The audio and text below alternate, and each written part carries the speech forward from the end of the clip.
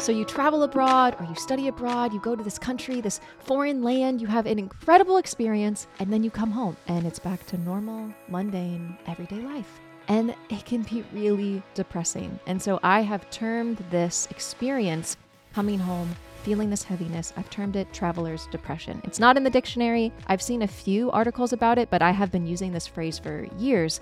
And I really think we need to talk about it because nobody warned me specifically about this experience. Nobody ever gave me tips on how to overcome it either. And I have kind of briefly discussed it in episode 1 of this podcast. But today I want to do a deep dive. I want to tell you what is traveler's depression. I want to tell you my experience. I want to just really dive into the subject so you're best prepared for your trip. Or if you've come back and you are struggling with it, I want to give you some hope and some encouragement. So let's get right into it. This is episode 2 of So You Want to Travel with me, your host, Megan O. Okay, I still love saying it. Okay, it's maybe it'll get old eventually, but we're still on episode 2. So ignore me as I'm just like super excited about this podcast. But what is traveler's depression? It's not in the dictionary. So this is just my definition. This is what I would call traveler's depression. I am in no way, shape, or form a doctor. I am not diagnosing you with depression. This is just a term that I have titled this experience. It is when a person has visited or lived in a country that is not their home country, and it's a heaviness that that person faces when they return to their home country, especially when that person wishes that they could have stayed longer or had a really good experience. It happens because travel is a relationship, and you are now either entering into a long distance relationship with this country or you're going through a breakup, and both of these will have stages of grief. A relationship with travel, right? It is such a good way to term it because that's what's happening when you date someone and they become a part of your life. When you have an experience with somebody that changes you, that imprints on your heart, you leave a different person. And so all of a sudden you're ripped from that place. You are taken from that place. That person is still maybe alive. That country still exists, but you are no longer in a relationship. And so there comes stages of grief with that because it is a loss. And in some ways, when a loved one passes away, there is a grief, there is a mourning, but there is like a period right at the end of that. There is a definite ending to that person. That life, their life is over. But when the country still exists, when that person still exists, it's almost harder to grieve because you know you could technically be there. You know you could technically be with that person, but instead you're not. And so there is grief. There are stages of grief that you have to go through. So I think it would be good for me to explain my experience, to give you an example, and then after that I can share more tips about how I've handled it. So in the first episode, I talked about how my friend was studying abroad in London. I went to visit her. I loved it so much. I went back and I studied abroad myself. In this video, I want to specifically talk about Korea. So I do live and work here in South Korea full time, which is such a dream, but that wasn't always the case. So I first came here as a tourist. It was for 90 days. It was very much like a trip that I had booked on a whim with my sweet friend at the time. She quit her job. I quit my job, and we just went to Korea. So why the heck not, right? There's a freedom that you get to experience here in South Korea specifically, but other countries as well. Public transportation is so easy, so you can just go everywhere. And especially when you don't live in a city and then you go and you live in a city, there are so many things you can do. You can go to all the cafes, you can see all the sights, try all the different foods, meet people from all over the world. So it really is a very unique experience. And I felt so at home that when it was coming to the end of my 90-day visa, I was like, I don't want to leave. And what's incredible about my experience, my flight ended up getting canceled on me. Like I had already taken, obviously, the plane to Korea, but the flight home got canceled because I was going through Germany.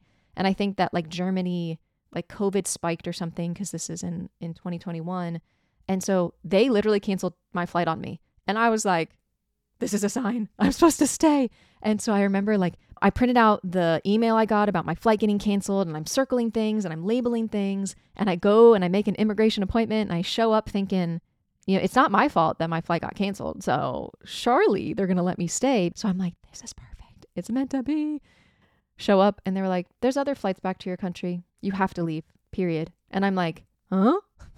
I think my visa was ending like tomorrow, like the next day. And I'm sitting here like, you're telling me I have to buy a last minute flight home to America, you don't want to get mad at immigration people because they already don't like their life or they don't like their job.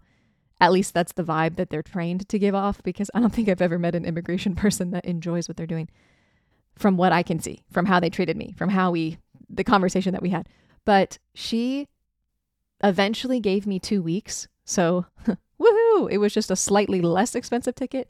But again, I had already like pre-booked my Airbnb for another month and a half. So all of a sudden I'm like, I gotta go home. Huh? And that made it even worse because I had planned all of this like content I wanted to film, all these places I still wanted to go. 2 weeks later, I'm home. I had made some really dear friends. I had just started developing like my schedule. I had just started my YouTube channel. My YouTube channel is doing really well. And so now you're telling me like I'm getting ripped from this country, but I still have all this content I wanted to make. My heart was sad. I still had a lot in savings. So I was like, I'm going back. I don't care when. I don't know how it's going to happen, but I'm going back. And if you want to know more about how I went back to Korea, I'd recommend you check out my YouTube channel. I have like a playlist called My Korea Story, and how I went back and ended up like living here is a great story, but that's not what this video is about. I just want to talk about how sad I was. Woohoo! I promise that we're going to get to like positive notes and like how to deal with this traveler's depression. But right now, I just want to be honest with you. I was really sad. I really missed being in Korea. It felt like home. It felt like I was just so comfortable there, the way of life. And what was so fascinating to me was I was sitting at home all depressed, and I was like, nobody talks about this. Everybody talks about how much you should travel, why you should travel, how if you were to like personify the word travel, it would be like a hidden gem, like hidden treasure. It's sparkly, it's shiny. You're on this like treasure hunt for it. You always want to go, and then you finally find the treasure and you have these incredible experiences that you can't have anywhere else. Like this is a rare, one-of-a-kind opportunity. You also get to bring a lot of treasures or souvenirs and clothing items and things like that back with you that you didn't bring with you on the trip. You get to bring them back home. So there is much about this that is like hidden treasure, but we don't talk about the pain and the heaviness that you feel when you get back home. And like we talked about in the first episode, I had all these ruminating thoughts of negativity, like, man, Korea does this better, and man, America ain't it. And I was so focused on how much I didn't like America that it did not help the depressive state that I already felt like I was in. And that's what I'm talking about. Traveling is like a relationship. That country still existed. I could have technically still been there, but because this woman told me I wasn't allowed, because that person broke up with me, the country broke up with me, I had to leave. Now I'm back in the States going, what am I supposed to do? Some people in this state, they heavily lean into the sadness, and they just kind of sit there. They scroll through their phone, they look at their camera roll, they wish they were there, and they just stay in that heaviness. But I leaned more towards like, let me be motivated and work harder so that I can get back. But I was kind of in a rare state in this time because a lot of people I know, they couldn't do that. They didn't just have in their head, I can most definitely go back. A lot of people have that, can I go back state? When will I ever be able to go back? Because maybe you took 2 weeks off from work and those were your only 2 weeks. And the next time you're allowed to take vacation isn't for another half a year. So it's like you've entered now into a long distance relationship, and no one warned me that I would experience this sadness. And the sadness, I think like the main root of the sadness was the fact that I have now seen things that I cannot unsee. Like I didn't mind being home. I didn't have anything against America, but it was when I left America and I saw the way the world worked elsewhere and came back to America, it's almost like I wanted to be able to erase the experience, because it was like, man, I didn't have anything against America until I left. But it was the hardest part that I couldn't unsee what I've seen. It was like I watched a movie in color, and my whole life I've been watching black and white movies. I finally see my first movie in color, and I go back to a black and white world. And the worst part is nobody gets it unless they've traveled too. You try to explain to people this experience you had abroad, And you think people would be either more interested, and for some reason they're just super not interested. They're like, how's your trip? And they kind of expect like, good. And then that's it. Like, what? You don't want to hear it? I saw color. You don't want to ask me more questions about color?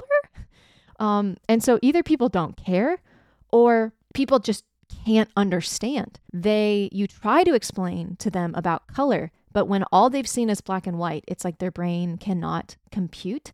And it's so painful because you want to be able to express this with somebody that understands. And so many people around you either don't care or they can't get it. So that makes it even heavier. And on top of that, when you travel abroad and you especially live abroad for maybe a few months or longer, you change as a person. You don't go back home the same person. And if you keep taking trips, your like vibrancy, right? You're seeing color. It changes who you are from the inside out. And when you go home to everyday life where nobody else has seen color, maybe a few people have seen color, but overall, you go back, these colors, this experience, this trip has changed you. You go back changed, but you go back and everybody else is the same. And you feel like you've had this out of body experience. You start to feel like your trip was a dream because it feels like it's almost like it almost starts to feel like it's detaching from you. Like you can't believe that you lived a life on the other side of the world and had all these experiences. And because nobody around you really understands it, you start to go, am I crazy? Did I actually go? And a keychain and some photos don't do justice for you. Like they don't make it feel like the trip was that tangible. You look at the picture and you're like, that's me. But is that really me? Did I actually go there? And you know you did. But again, you start to feel like it was just this out of body experience. If you can resonate with anything that I'm saying, I'd love to read your comments over on YouTube because I know so many of us can relate to this and experience this, but we just kind of keep it to ourselves.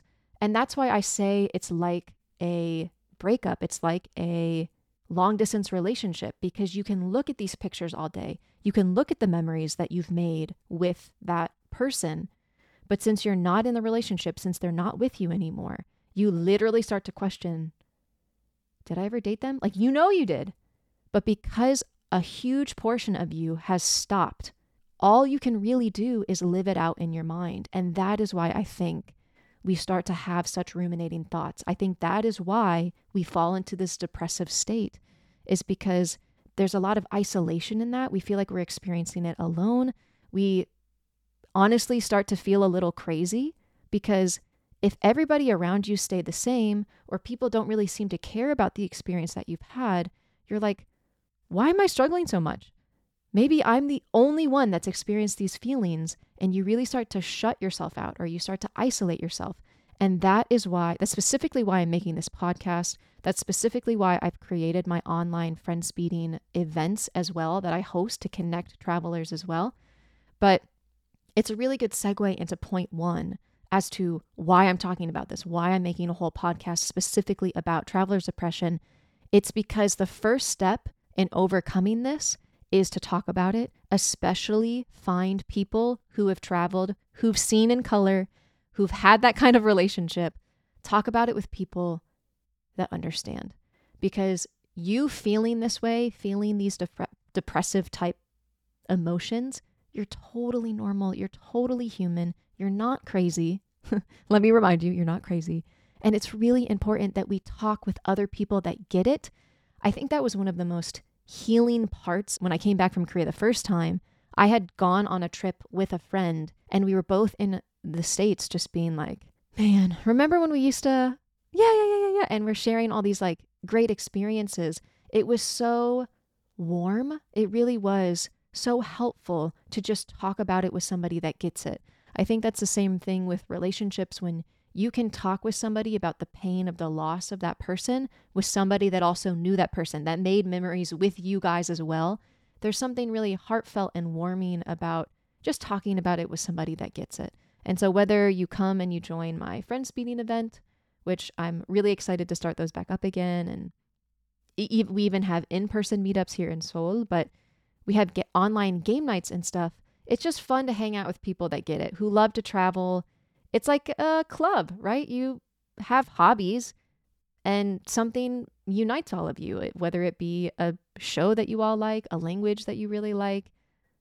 In this case, it's travel. We all love to travel, and it's really great to talk about how hard it is to not be traveling with other people who have also traveled. So I think that's the first point, is try to find people, whether it be on like an app like Hello Talk.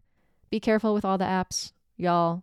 There are always people on all these apps that have bad intentions, but whether it be on Instagram or some sort of like social media platform, or maybe it's at your school. Like literally, if you know somebody else that studied abroad, even if they didn't study abroad at the school that you went to, or even in the same country as you, reach out to them and you'll be able to grieve together. And it's so nice to know that you're not alone in that grieving state.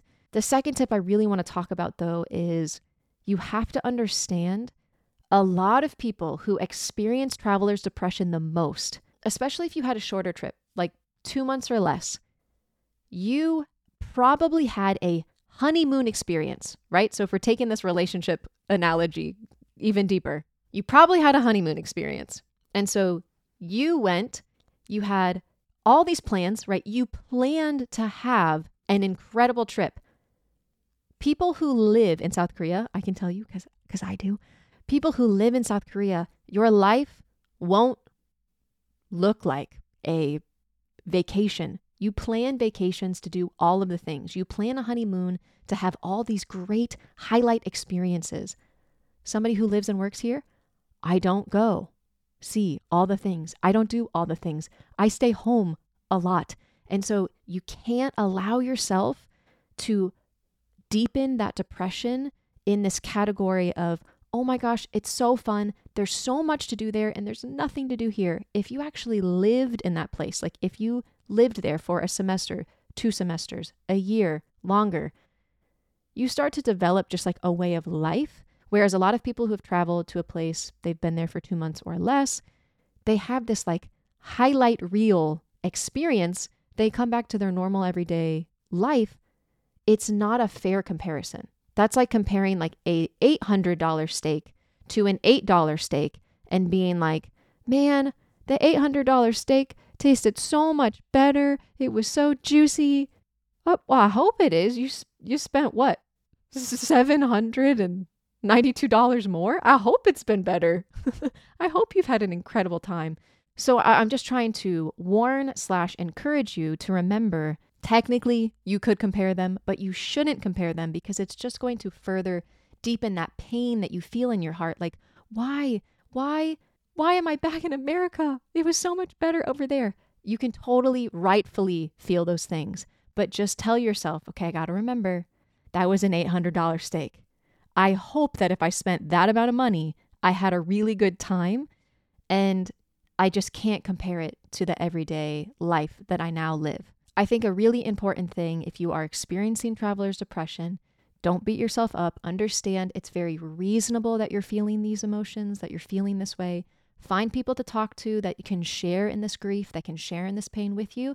And I also think it's really important that you go back to your home country and do the things that you do love to do, or if you were abroad for quite some amount of time, try to go do the things that you missed when you were homesick or when you did have your down days in that country that you were studying abroad or living abroad. For example, you're usually away from your family.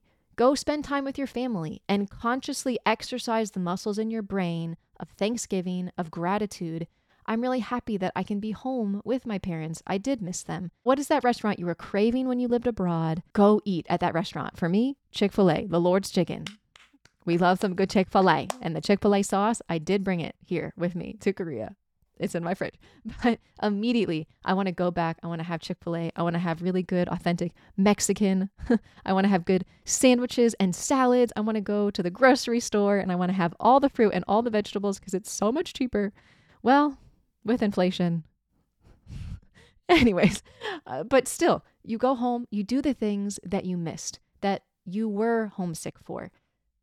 The more that you partake in those things that you miss, those things that you've been longing to do, the more that you're kind of reminding your subconscious that is kind of heavy and sad, the more that you're reminding that part of your subconscious of like, oh, that's right, I really do love being home because of XYZ. So go out, go to your favorite restaurants. If you missed your mom's home cooking, be like, hey mom, I'd love to make a meal with you. Can you teach me how to make that one dish that you were really craving, that you really love?